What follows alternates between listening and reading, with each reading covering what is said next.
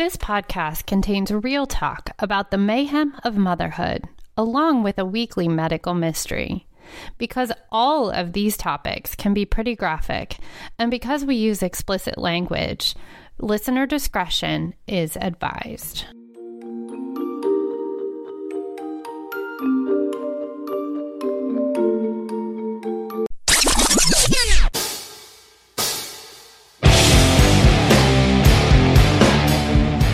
Welcome to the Motherhood, Mayhem, and Medical Mysteries podcast. On this show, we are not attempting to solve the major medical mysteries of the world or tell you how to raise your kids.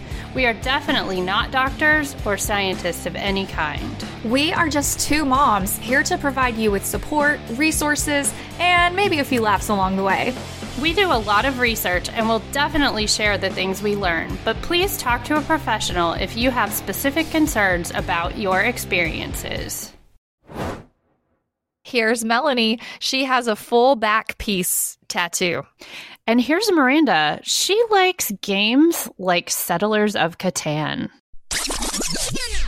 So I know your family was in and you had a great time, but you also alluded that there was something that happened at the airport, maybe? Okay. So actually, I've had a summer full of family, and this was on the trip where just Jonah and I were going to visit my family back in Ohio. So as you know, I said farewell to the Prius. It was hard, but she served me well. I traded her in for this fancy new hybrid spaceship. It's amazing. You've seen it. It's incredible. It is amazing. Well, it was a recent thing. And, anytime, even if you just drive someone else's car or you're switching cars and you're not used to it, there's a learning curve there, right? Yeah, totally. So my husband's car is always full of music equipment. So it's basically a car that could seat 7 that has room for 2 at any given point. Right. So he's dropping Jonah and I off at the airport because we're flying to Ohio. And he's never driven my car before at this point. Like, it's new enough that he hasn't so much as driven it around the block. So all of these bells and whistles and everything are brand new to him. Mm-hmm. So it's real busy at the airport, and he's doing the, pull over, dump us off, bye-bye, go, right? Yeah. And I'm always nervous about the airport. Our airport here is smaller, but if there is a glitch in the situation, it can take forever to get through TSA. So I kind of have anxiety about stuff like that anyway. So I'm always I do too. It's the worst. Oh my gosh. I would rather be early and have to look around at the stupid gift shop for like a half an hour than to be running in late. Same. So he drops us off, and thankfully the TSA line isn't long, but we were actually checking a bag, which I often try not to do. But when you're going somewhere for over a week, there just really isn't a choice. Oh, yeah. So as we're walking up to the counter of our airline to drop our bag off, I go to grab my ID out of my wallet, and the keys to my car are still in my purse. No. Yeah. Oh, my goodness. Oh, my gosh. So what happened? Okay, well, Jeremy's already left. He's driving off with, and this is the only key, is the key that's in your purse at the airport. He's already off on his way. There's another key. There was another key here at our house. Oh my goodness! But okay, so no other key in the vehicle. Didn't it beep at you or get angry or? It probably did, but he's never driven the car before, so he's not. And I mean, you saw my car. It has so many things. It's if you've never driven it before. I mean, clearly it wasn't. It was probably some fancy little space age thing that was saying, it was flashing and it was being like, bong, bong, but obviously it was quiet. Wow. Yeah. So here's me, because you have to be careful at airports. Like, honestly, ever since 9/11, like, you can't bebop around an airport acting weird and shady or panicky or anything. Like, it raises eyebrows. So I'm having like a silent panic attack 100%. As I'm realizing, and she's of course asking me questions, and I can't even hear what she's saying because I'm like, oh my God, what are we gonna do? You know? And then Jonah is finally to the age that he's like tall enough, like he's almost as tall as me, and so now they've started asking him like, what's your name? Oh no. So he's getting interrogated. Yeah. Oh bless. Okay. Oh goodness. So all that's going on. So stressful. And I'm like, I just want them to take the bag. So then we know that the bag is going to get on the plane. We're not certain about us yet. So I'm scoping out TSA and it's not that busy. So immediately I call my husband. But here's another fun fact about actually both of us. Neither of us ever have notifications on our phone. Our phones are silent. Hear it ring. If we're not looking at it, might as well be a paperweight. Not a clue what's happening. Oh, wow. And obviously it's not linked with the car because mine automatically links to the car. Right, but he's never driven your car. Yeah, right, he's not hooked up. He's not integrated. Right. Oh my goodness. I'm so stressed out right now. I'm so stressed out. I'm so flustered for this story. Me sending a series of texts and then calling, all caps, 10 exclamation marks. Do not turn off the car. Right. Do not turn off the car. Whatever you do not turn off the car. Oh my goodness gracious. Oh my God. Because he was leaving there to run an errand. Like he had like, I think his car tax bill or something was due. So like I knew that he was driving somewhere that he would be getting out of the car. Like he wasn't going straight home. Oh no. Yeah. And that's the problem. He'll drive as long as it's still on that trip, but he'll never be able to start the car up again. Right, exactly. So then Jonah has his like kid's watch phone and he's calling him and like he's like he never answers his phone. I don't even know why he has a phone. Like my 8-year-old sounds like an old woman, like a boomer, right? That's amazing.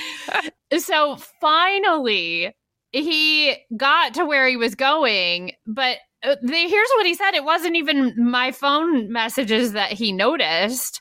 I had gone so far as to, I was like trying to blow up the phone any way I could. I was like, Facebook Messenger video calling him. Like, I'm like, anything you can do. You should have sent him a woof. Right, no kidding. It's like I needed a wolf. But anyway, it wasn't because of my messages. He said that it was very, very hot. I mean, we have had a horribly hot summer. So before he got out of the car, he was getting his stuff together and then he went to look for the keys. Thank God. And then he looked at the phone and he was like, holy crap. Wow. And then, of course, I was like very frustrated because at this point, it's been 17 minutes that I have been calling him and I'm watching the TSA line because we still have to go through that. And Jonah's in a panic because I am anxious. So anyway, it all worked out. We met him handed him the keys through the window. Thank goodness. Okay, so he came back through. Oh my goodness. I thought you would appreciate that. And he's like, he goes, I know your car told me. I just had never driven it before and I had no idea what was going on. Oh my goodness gracious. So Miranda, how was your weekend last weekend? I haven't talked to you since then.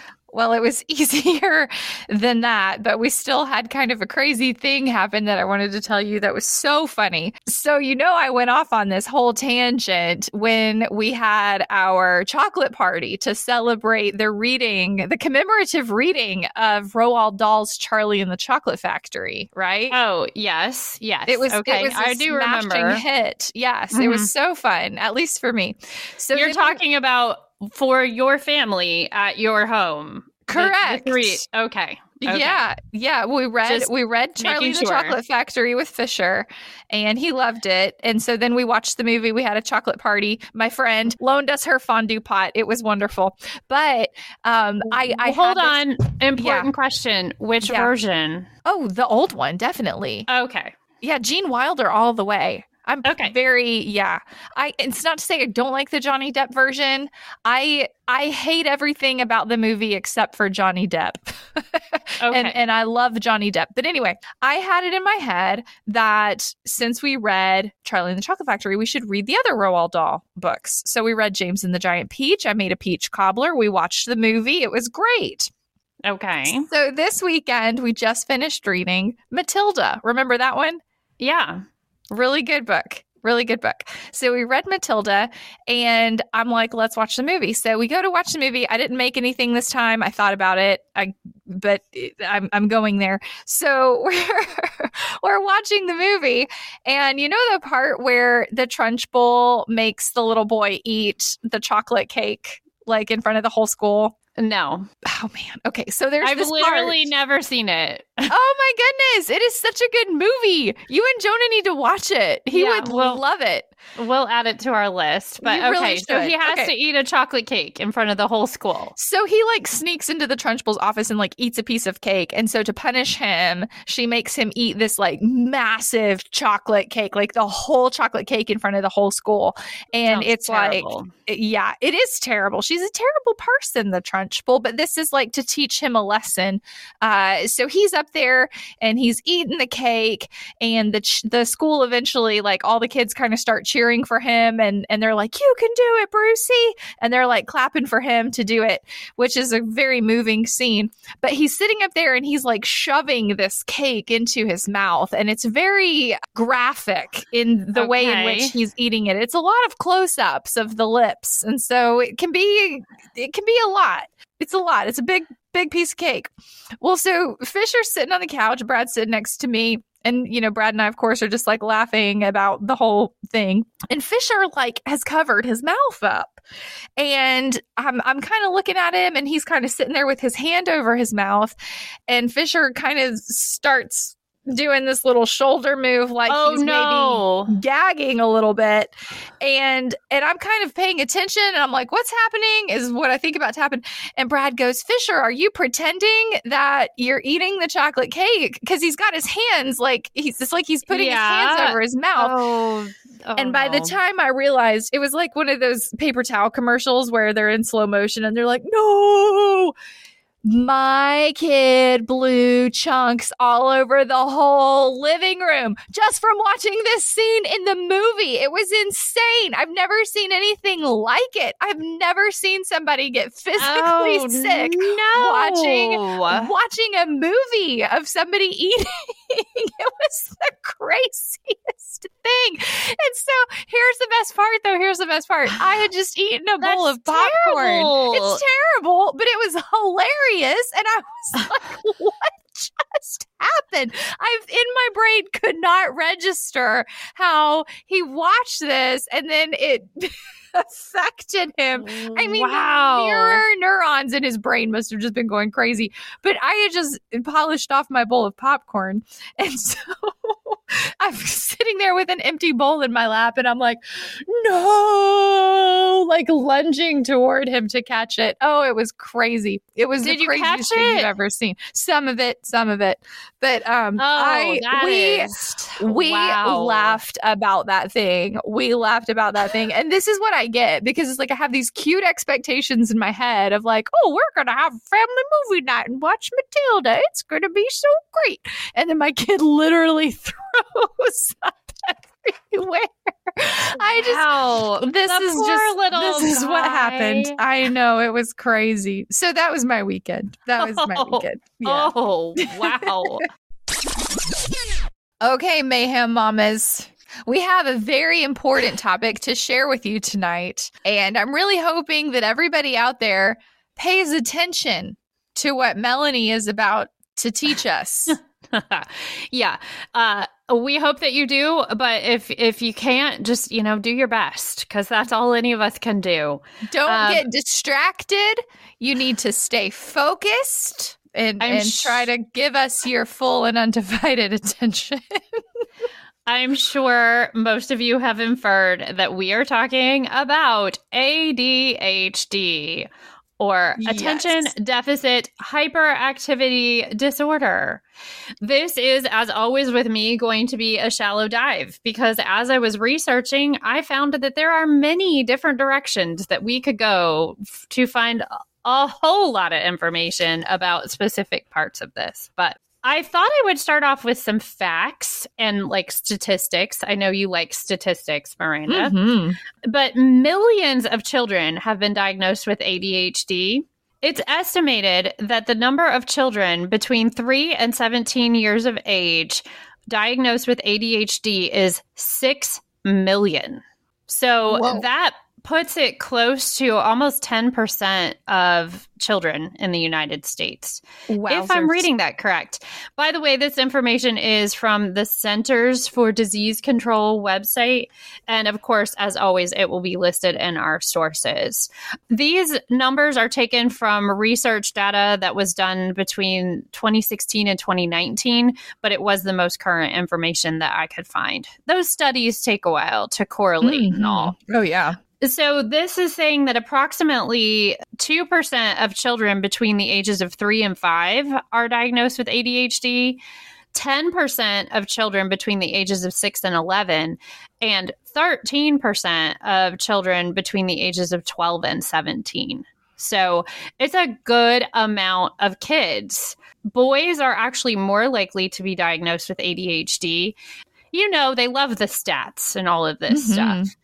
Well, what's interesting, like you said, boys more likely to be diagnosed than girls. And one of the things I've heard around that is it's a lot easier to diagnose in boys with the hyperactivity piece in particular.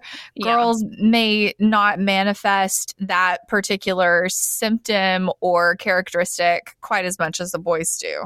Yeah, it's definitely predominantly, it's something along the lines of 13% of boys and 6% of girls. Wow. So it's a substantial difference. Yeah. The number of kids diagnosed has really changed over the years. And I thought that was kind of an interesting trend that I wanted to mention. In 2003, 4.4 million. And then in 2007, it went up to over 5. 2011, it was over 6, 6.4 million. Oh, wow. And then 2016 to 2019, it dropped back down. So I don't have anything to back this up, but it almost seems like it was kind of like a popular diagnosis for a minute, and then they might have reined it back in a bit, which is probably a good thing. Well, and I wonder, too, what impact COVID had on that. Because if these kiddos were at home and not in school, this was pre-COVID, your stats. But I wonder if it's going to dip even more because those kiddos just weren't in front of their teachers. I would be willing to bet that there's going to be some huge studies that come out about COVID as it relates to ADHD. One thing that is also important to mention is that many children with ADHD also have other disorders. According to the national 2016, and this is actually from a parent survey that was done in 2016, but it was a substantial one, 6 in 10 children with ADHD had at least one other mental, emotional, or behavioral disorder. Wow. About half of them had a behavioral or conduct problem, and about 3 out of every 10 had anxiety. And it does list some of the other conditions, the common ones that affect kids who also have ADHD, or it's like a co-occurring diagnosis kind of situation. They list also depression, autism spectrum disorder, and Tourette's syndrome. So I thought that was interesting. Very much so. Very much so. Wow. I'll stop boring you with the statistics. We're going to talk about ADHD. What is it? And what are the signs and symptoms? Yes. Now, it is normal for children to have trouble focusing or behaving at one time or another. That is normal. That's normal child behavior. Children with ADHD have those behaviors, but they do not grow out of them. They continue and can be severe, causing issues with school, home, and even with friends. Here's a brief list of symptoms. A child with ADHD might daydream a lot. They might forget or lose things often. They might squirm or fidget. They may talk too much. They make careless mistakes or take unnecessary risks. They often have a hard time resisting temptation, have trouble taking turns, and difficulty getting along with others. So I thought that was a pretty good list. That's a start. Yeah, it's a pretty good list, and it pretty much describes me in kindergarten, first grade, second grade, until I found Adderall. There we go. And we'll get to that in just a second. Now, there are different types. And over the years, I was looking back at this. Over the years, ADHD has had different names. It used to just be called ADD. Now it's all classified as ADHD, and they've subcategorized it. So I'm just going to touch on these for a second. There are 3 different types of ADHD. There is the predominantly inattentive presentation. So these are kids that are distracted or forget details. There is the predominantly hyperactive / impulse presentation. And so that's a kid that fidgets, can't sit still, is constantly moving. Or there's the combined presentation where you get both. So I thought that was interesting to look back at it. They've changed titles and names, as with everything, I'm sure. But you know me, Miranda, I always want to figure out why. Yeah. I was very disappointed. They don't know. They don't know. Would you say it's a medical mystery? I would call it a medical mystery. So they have, over the years, done a lot of study on risk factors to try to figure out how to reduce the chances of a person having ADHD. There are some studies that link it to genetic factors, which I'm sure is very interesting, but is also very detailed. A few of the studies that I looked at linked it to causes and risk factors, including brain injury, exposure to environmental risks. It specifically focused on lead. Apparently, if you were around a lot of lead as a young child or while your mother was pregnant, that can have an effect. Oh. Drug or alcohol use during pregnancy, low birth weight, and premature, if a baby's premature, a lot of times they're more likely to have ADHD. But nothing for certain. Now, I did also find that research does not support the very popularly held views that ADHD is caused by eating too much sugar, watching too much television, by parenting, or by social and environmental factors such as family chaos or poverty. So Can you just say that again for the record, please? Step up on your formal 4M soapbox with a little sticker of us on the bottom of it and proclaim that to the world. Okay, I'll take it from the top. Research does not support the popularly held views that ADHD is caused by eating too much sugar, watching too much television, by parenting, or social and environmental factors, including family chaos or poverty. Thank you. So there it is. Thank you very much. Of course, because there always has to be an of course with everything in life. With an asterisk behind Melanie's proclamation. Many things, including those that I just listed, might make symptoms worse. Worse. Especially in certain people, because as with all people who have ADHD are very different from one another. But there is no evidence strong enough to conclude that any of those things cause ADHD. Thank you. Say we suspect that our child has ADHD. How do we determine that? How do we determine that, Melanie? How do we determine that? Okay, well, I'm going to tell you, and I'm going to try to keep it as brief as possible because this got real detailed. But if you went through all those details, I'm not sure we'd be able to pay attention. So I'm certain you wouldn't, whether you have ADHD or not. So there is no single step to diagnose ADHD. It takes several steps. So you have to rule out other problems because many other problems have similar symptoms. And those would include anxiety, depression, issues with sleep, and certain types of learning disabilities can present the same way as ADHD.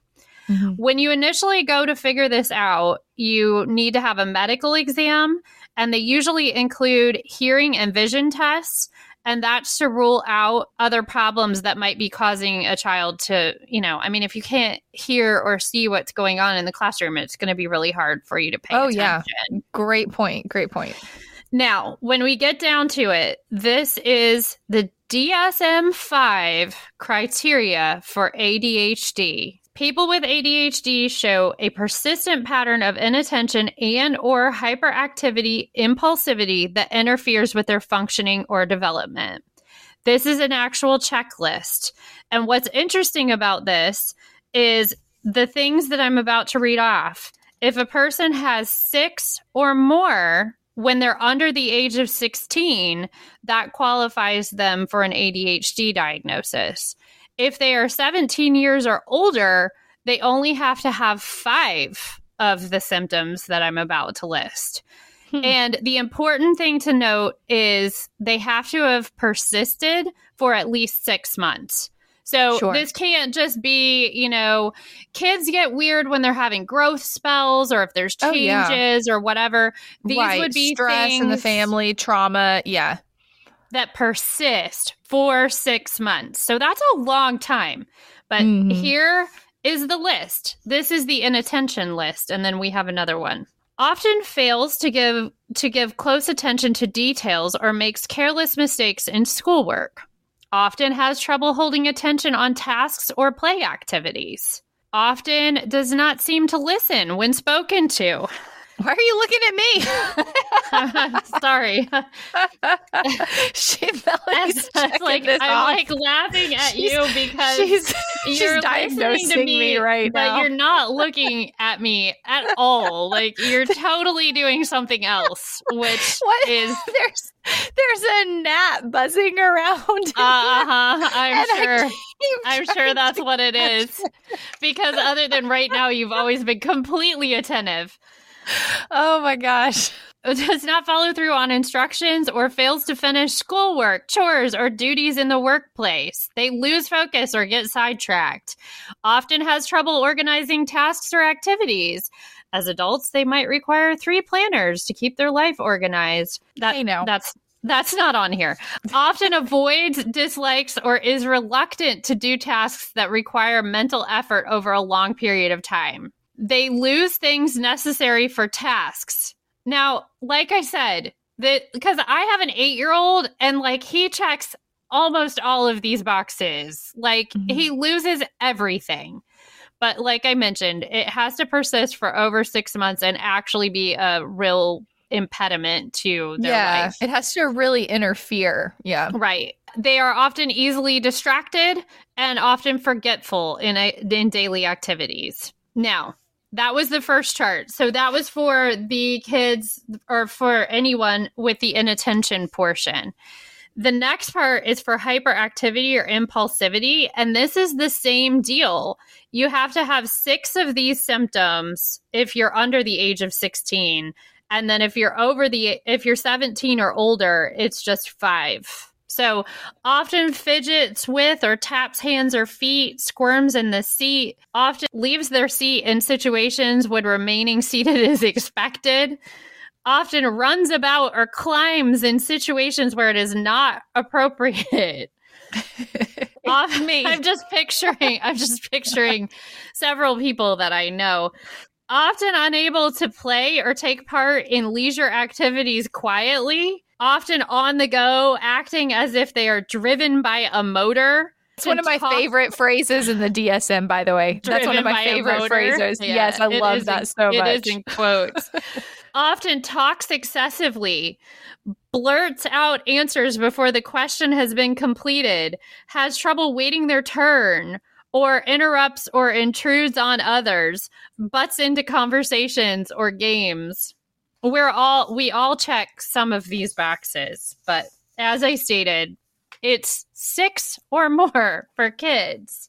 I thought that was interesting. Like I said, I made that as brief as possible because I know it's no fun to listen to lists of things, but I hope that y'all... I'm actually really glad that you got that out, though, because I know so often we as parents are questioning what that line is between, is this normal for my kid to act this way, and or are they a little bit more severe, in some of these presentations? So the fact that like you literally just read the DSM out loud to us is so helpful to so many people. So in addition to meeting those checklists that I just read to you all, there are other conditions that have to be met. So several of the inattentive or hyperactive impulsive symptoms have to have been present before the age of 12.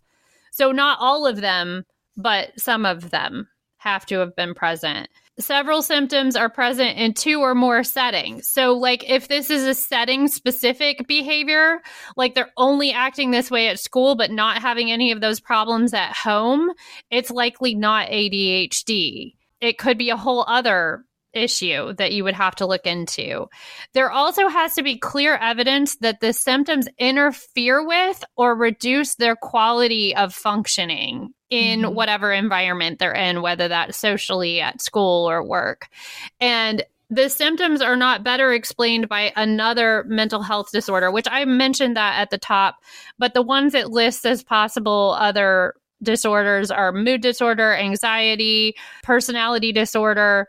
Of course, you have to rule out some of the really serious situations like schizophrenia or other psychotic disorders. But if there's no other explanation and those things are met, then it is most likely a case of ADHD. Now, for us adults, obviously many of us are dealing with these situations with our children. The fun thing about ADHD is that it often lasts into adulthood. I read in about a third of cases, people will continue to have ADHD when they pass the age of 17. And sometimes hyperactivity, you mentioned the difference between girls and boys with the hyperactivity piece. Sometimes that looks very different in adults as well. It may seem just like restlessness or wearing others out with their activity. I saw that listed a couple places. What's so funny, Miranda? Would you say I wear you out, Melanie, with my activities? As a general statement, no. But on occasion, yes. When you're on a roll, it can be a lot. Now, I'm not gonna go into a whole lot more because I feel like you're gonna talk to us some about behavioral stuff and things that can be done in that regard. In most cases, ADHD is best treated with a combination of therapy and medication. So the one thing I thought was really interesting, and like I said, shallow dive, so I didn't get into this. All of these things mention training for parents. I didn't dive into that, but something about that had my hackles up. I didn't like it. So maybe that's just me. Training for parents is recommended as a first line of treatment. Now, of course, every case is different, like I mentioned, but there are several medications that can be very valuable to folks who have ADHD. The most commonly known ones are stimulants. And between 70 and 80% of kids who have ADHD have much lesser symptoms if they're on stimulants. There are also some non-stimulant medications that are approved for ADHD, but that approval didn't come out until 2003. The stimulants have been around for, going on 40 years, which is amazing. Yeah. Oh, probably 50. The one thing about medications, and this is true on anything that we're taking medication on, they affect every child or adult differently. And for some kids, they'll have really big side effects. For other kids, they won't. So sometimes it's a trial and error situation. So you have to have a really good treatment team, a good pediatrician, and somebody who's open to, which I know that can be hard to find, but you have to have somebody that's willing to listen to you as a parent. One of the biggest side effects that they notice in kids is a decreased appetite or issues sleeping. Yeah. And I know of a couple kids that have a really big issues with the decreased appetite. A friend of the family, actually, they only keep him on the medication during the school week. I know they've talked with the doctor about that because he literally can't eat. And they've tried different things, but it's one of those things. Yeah. I think I'm going to cut it off at that because there's a whole nother layer to this. And I think we'll keep that for another day. But anyway, in a very long nutshell, that is ADHD. It's really, really good stuff. And, you know, medication can be so helpful because it really and truly is a chemical deficiency in your brain. And when you have a medication that's working to support that deficiency, it can really make a big difference. Really, really good stuff there. Thank you for that overview. Well, and I think, and I'll leave with this one thought. I think that the most important, aside from that whole part that I restated twice about it not having to do with being caused by sugar or TV or whatever, I think that the really important thing for us as parents to remember is that, you know, if our child has ADHD, that's not our fault. Like, there's nothing that we did, but it is our responsibility to get our kids what they need to be successful. And so if you have a kid that is so distracted and so hyperactive, and a lot of times there's a whole lot of frustration that comes with all of that, and they're going to benefit from medicine, try it. At least try it, because I know that there are a lot of folks out there who are really resistant to, quote unquote, putting their kids on meds. I mean, life is frustrating enough. We don't want a kid going through that's so distracted that they can't learn anything and they're behind on everything and they're always agitated and anxious and over the top. You know, just come to terms with the fact that it might be a thing your kid needs. That's all. That's all I have to say about that. Love it.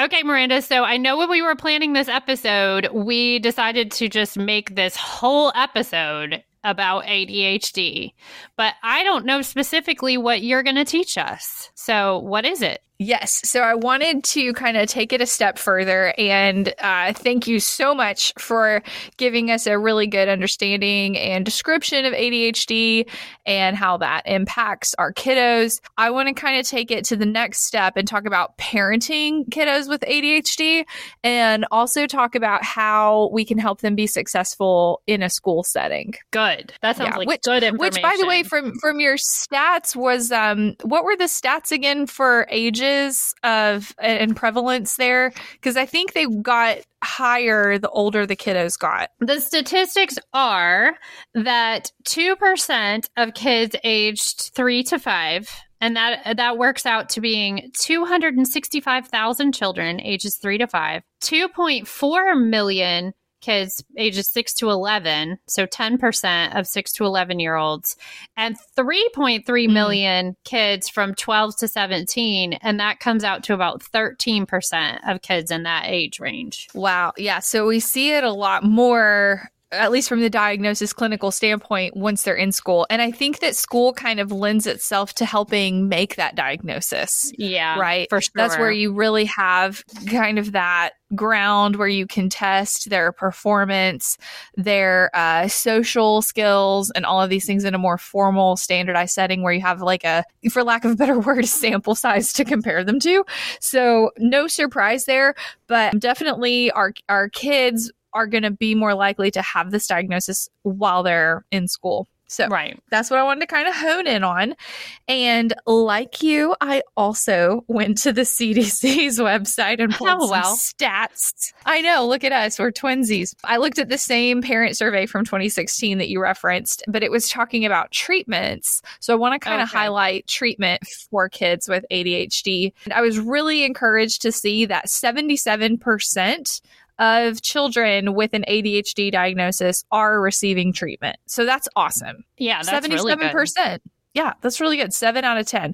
And almost 9 out of 10 children are receiving school support, which can include accommodations and, additional help in the classroom. That's really good. Really, really awesome to see that our schools and our parents and kind of that whole support system is working together to make sure these kids can be successful. And in addition to just like overall school support, 6 out of 10 specifically are receiving some type of behavioral treatment or skills training. So more on the soft skill, social side of things and behavioral support than necessarily academic performance. And that's another misconception out there about ADHD. A lot of times children with ADHD can perform just as well academically as their peers, but because they struggle with the inattention and the impulsivity and a lot of the things you mentioned, it's a lot harder for that intelligence to show up on standardized tests and quizzes and things like that would be, comparisons with their non-ADHD peers. So it really has no parameter or bearing on their intelligence or their propensity to learn so long as they have the right supports. That makes all the difference. All right. So you talked a lot about the symptoms. I want to kind of focus on how those symptoms really show up and manifest as challenges, particularly in a school setting. So a lot of kids with ADHD are really going to struggle with higher executive functioning because they're either inattentive to those things, because they're distracted from those things, or because they're just behaving impulsively and it's hard for them to kind of hone in and focus on what they need to in order to be successful. So kids with ADHD tend to have really significant challenges when it comes to planning, when it comes to organization, when it comes to paying attention, and certainly when it comes to self-regulation. So those 4 areas are really important for us as parents to kind of pay attention to, right? Yeah, absolutely. Especially when kids get older and they have a little bit more autonomy and we're expecting them to turn assignments in on time. We're expecting them to, read the book for the book report that they have to give. To take responsibility. Yeah, all of these kinds of things. Yeah. And I will never forget, and God bless my poor mother because she is a saint from heaven. I literally was that kid who would be like, oh, Mom, by the way, the science fair's tomorrow and I'm supposed to have a trifold poster with like a science experiment that I'm supposed to have done. Oh my gosh. Yeah. No. Yeah. I was that kid. And my mom, I'm telling you, this woman is an angel. She literally would keep like a stash of these supplies because she just knew. She learned, she just knew that this was bound to happen with me as her daughter. So she would keep like a surplus of those cardboard trifold poster Yeah, because they don't sell those just anywhere. And Amazon didn't No, you've got to go to like a special store. Yeah, it's a whole thing. And I remember it was literally the science fair was like the next day. I had done nothing. I had shit to present. My gosh. And we came up with this thing to like pop popcorn, and we like had like 3 different brands of popcorn in the pantry, and we're like, which brand of popcorn is gonna pop the most kernels? And so it was like a whole thing, and we were all of us scrambling around up till midnight making these poster boards, and with the glue sticks and the printer paper. I had something to submit, so I'll say that, but I did not have good planning or organization skills whatsoever. You have no idea how much anxiety that just gave me. Like my science fair project, no. I think I worked on for 3 months. I had 3-ring binders, Leslie Knope style of control versus the experiment. I mean, I went to state, man. Like I was like, I took that very seriously. That's amazing. Well, look at you go into state. But obviously that couldn't have been done in one night. There's no way. No, it's a wonder we were able to pop all that popcorn in one night. I'm telling you what, we were all counting kernels till midnight. It was the worst. And the other thing I'll always remember is I would never bring home a parental permission slip for a field trip. That drove my mom crazy.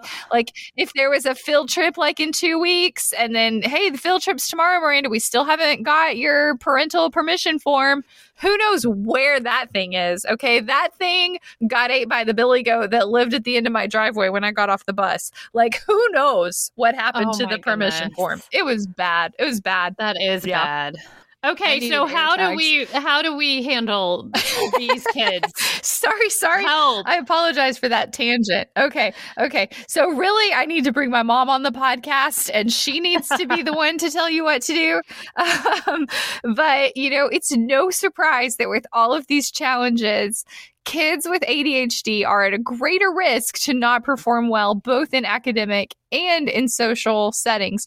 So some other research that I found actually indicated that children with ADHD are more likely to repeat grades. They're more likely to use regular academic tutoring, which is actually a really great thing. And they're often more likely to be enrolled in special education or resource classes than their peers who don't have ADHD. And that kind of goes back to what you said about comorbidities and other learning disabilities and some other things that these children could also be diagnosed with in addition to ADHD. Right. So sometimes kids will also exhibit greater impairments with reading and just overall kind of academic performance, as well as higher rates of learning disabilities. So the moment you've all been waiting for, what do we do as parents? Yes. What do we do? What do we do? How do we make sure we give our children with ADHD some extra attention? Especially when it comes to like getting ready to go back to school, start a new school year, start the year off on a good foot. Like these are all things we want to pay attention to. So one of the best things you can do for your child with ADHD is establish strong routines. Okay. Kiddos that have a really strong and stable routine can actually really help them to excel. They need some parameters and some, I guess, boundaries to make sure that they're on that set schedule and on that set routine. So as we're preparing to go back to school and we're winding down these last few days of summer, make sure that you factor in some time to prepare your child for that new bedtime and that new early school routine. So practice that for a couple of weeks. Don't just wait till the first day of school and say, oh, hey, you've been sleeping in all summer till 9 a.m. Tomorrow you got to get up at 6 because we got to be out of here. No, don't do that. Make sure you kind of build them up to it. That's a good tip for all parents. Yes. ADHD kiddos are not. Get ready. Yeah, make sure they just have time to get adjusted because it is a hard thing to do. And what I found was 2 weeks is really kind of the magic window to get back on that schedule. So that's about right now. Get back on that schedule. So routines are wonderful. And again, make sure they kind of know the steps, in the morning when I wake up, I do this. At night before I go to bed, I do this. There are so many like handy dandy little charts. And if your kid has like a checklist, there are apps now for older kids on a phone where they get points. And if they click all the things that they're supposed to do, they get points and then they can up in the game and there's leaderboards. It's a whole thing. So look into those tools because they can actually be super motivating and really helpful for your kiddos. Yeah, that's awesome. Really similar to routines is just making sure you communicate clear expectations. And this is especially important as your kids get a little bit older. Okay. So especially if you have a permission slip home. Bring the permission slip home, get your things done, get your assignments turned in. One of the really cool tips that I found is when it comes to like homework space, set up an actual space for your child to work that's really conducive to them and be mindful of the fact that children with ADHD and teens with ADHD, their brains are a little bit different. So actually most children with ADHD perform better if there is some kind of music in the background or white noise in the background or something else to be kind of going on. It's harder for them to focus if they are just in a silent room, locked away, trying to work on something. I totally understand that. Yeah. So make sure whatever space they're working in is conducive to helping them focus in the way in which they do. My dad, I think it's fair to say my dad has ADHD as well. And he was an electrical contractor for years till he retired. And every time I went into his office, the TV was on. And he could not think unless the TV was on. It was just background noise to him. And he did his best thinking and his best work if the TV was on as a distraction. So, he'd have all his drawings and draft papers out, and, that's just be aware that your kid's brain is a little bit different and they need different things in order to focus their best. But make sure with that, you communicate those expectations, you talk about what they need, and you talk about just in hand with that, the consequences if they're not doing what they need to do and performing, at their best in the way that you would expect them to. Good tip, because it's kind of the opposite of what you would think. Like, you would send most kids into a quiet space to do their homework. Right. Like a quiet space with like no distractions. And really, kids with ADHD, they do a lot better if they've got something and they can take frequent breaks. Another personal story. When I was in college and I had to take my comp exams, for me, my biggest challenge was sitting still in one place for a long period of time. And so I had told my teachers before my comps, I was like, hey, I may need to move my desk. I may need to sit on the floor. I may need to sit against the wall. It's really, really hard for me to physically sit in this position just for a long period of time and write. And they were all super chill with that at my liberal arts college. Yeah, I was just going to say, of course they were. Right. So I remember at one point, I'm writing my final, comprehensive exams for my whatever Western Civ class or philosophy or whatever I was in, laying down on the floor on my belly because I could just focus and just get it all out. So there's all kinds of different ways to focus and support your kids in the way that they need. Organization is huge. And kids with ADHD struggle with organization. So anything we can do as parents to make sure that everything has a place and everything is in its place is really, really helpful. Space is just so important. And if you can have calendars, if you can have backup items, if you can color code things, whatever you can do to make it easy. One thing that's used a lot actually in the manufacturing industry is this thing called shadow boards.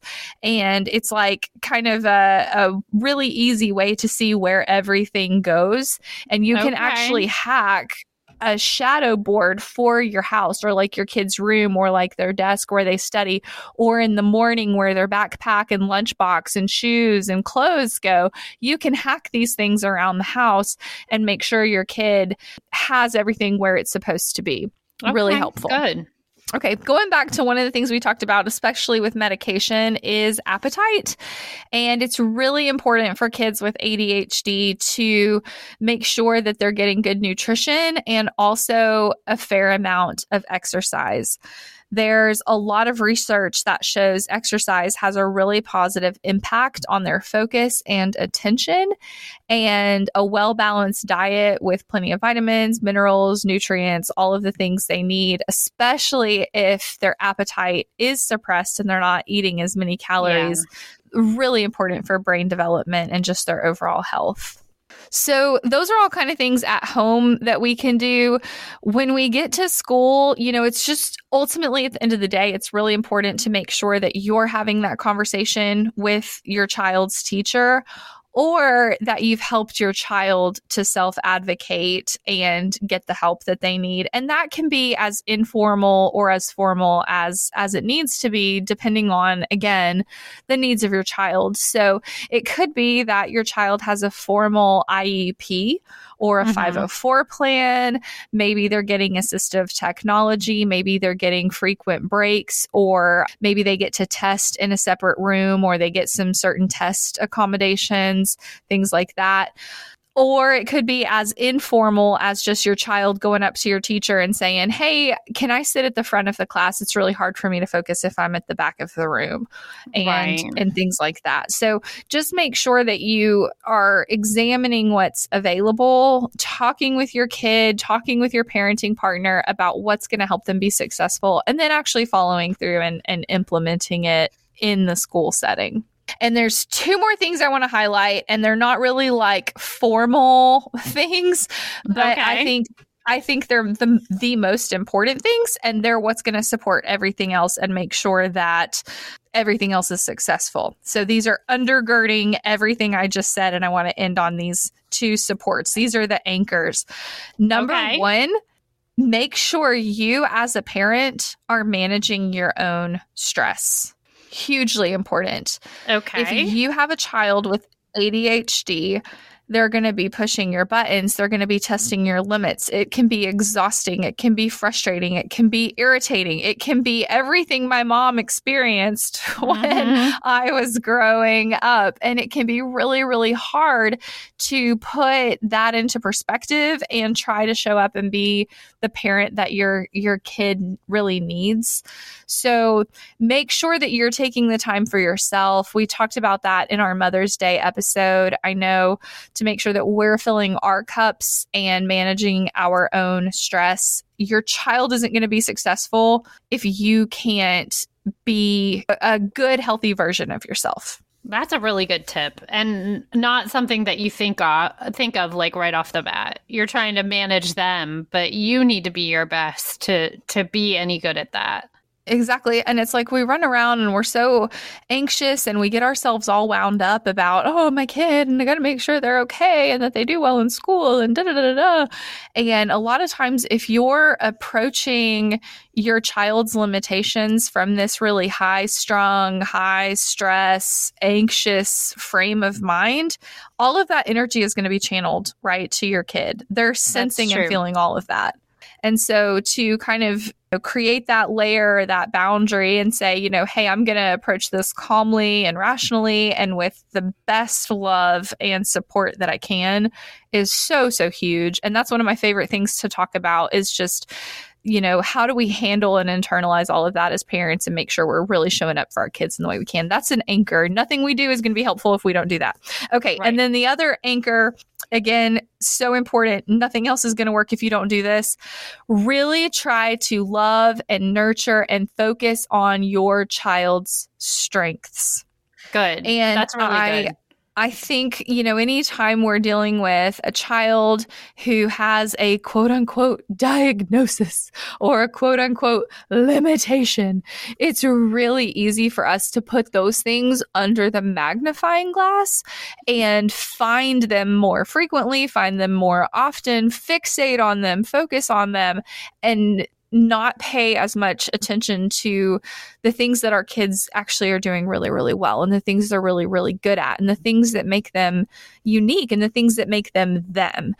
Just as much as you are managing your own stress and nurturing yourself, take some time to really nurture your child's strengths and encourage them and find those things they're good at and praise them and love them and give them all of the support that you can for the things that they're really good at, and try to not be coming at them and harping at them for all of their shortcomings over and over and over again.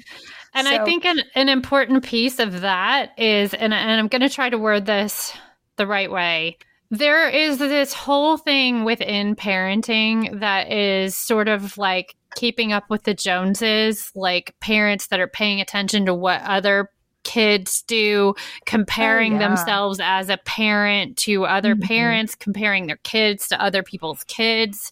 Do whatever you can to stay out of that headspace. That doesn't benefit anyone. Yeah. And I feel like in a lot of the situations that I've witnessed, the critiques and criticisms that I see people put on their kids aren't their own. They're comparing them to someone else. And I know that that's like a human nature thing. We all slide into that. That's why mean girls are mean and middle school is so rough. But don't allow yourself to have that approach to being a parent. try to focus on the positives and what's good. Easier said than done, but try. That's all we can do is try. That's what you said at the beginning, and we're going to say it again now. That's all we can do is try. Okay, well, thank you. That's really good information. I think that that'll help a lot of people as we're kind of gearing up. I hate to say it, for back to school time. Ugh, don't say it. I'm not ready. This has been such a great episode, and I think we should probably do more on ADHD in the future. So I know we'd love to hear from our Mayhem Mamas and find out what you think about this content and whether or not you want more of it. I know there's a ton of organizations out there that are trying to do some great work in the ADHD space, but what have you got for us tonight, Melanie, for our spotlight? Our spotlight this week is CHADD. Not a guy named Chad, but an organization. The initials are CHADD. It stands for Children and Adults with Attention Deficit Hyperactivity Disorder. They were actually founded in 1987. And I'm going to read this right off of their website because I really like how they put this. CHADD was founded in 1987 in response to the frustration and sense of isolation experienced by parents and their children with ADHD. At that time, one could turn to very few places for support or information. Many people seriously misunderstood ADHD. Many clinicians and educators knew little about the disability, and individuals with ADHD were often mistakenly labeled as a behavior problem, unmotivated, or not intelligent enough. And you mentioned and that kind of still happens, I think, in a lot of situations. So anyway, that's how CHADD was started. They provide information, support, and advocacy. They have a huge amount of resources on their website. The one big information resource they have is called the National Resource Center, and it was established to be the national clearinghouse for the latest evidence-based information on ADHD. Their mission, of course, is to provide information, education, and consultation about assessment, diagnosis, treatment, and issues of health and well-being for children with ADHD and their families. So CHADD's website is www.chadd, that's CHADD.org. So everybody check that out. There's a ton of information on there. And Miranda and I are always harping on evidence-based studies. You can find a ton of them through the National Resource Center, which is linked on the CHADD website.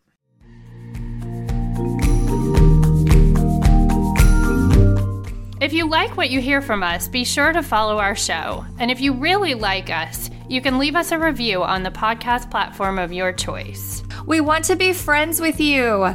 Connect with us on social media by following @Mother Mayhem Podcast or email us directly at mothermayhempodcast@gmail.com.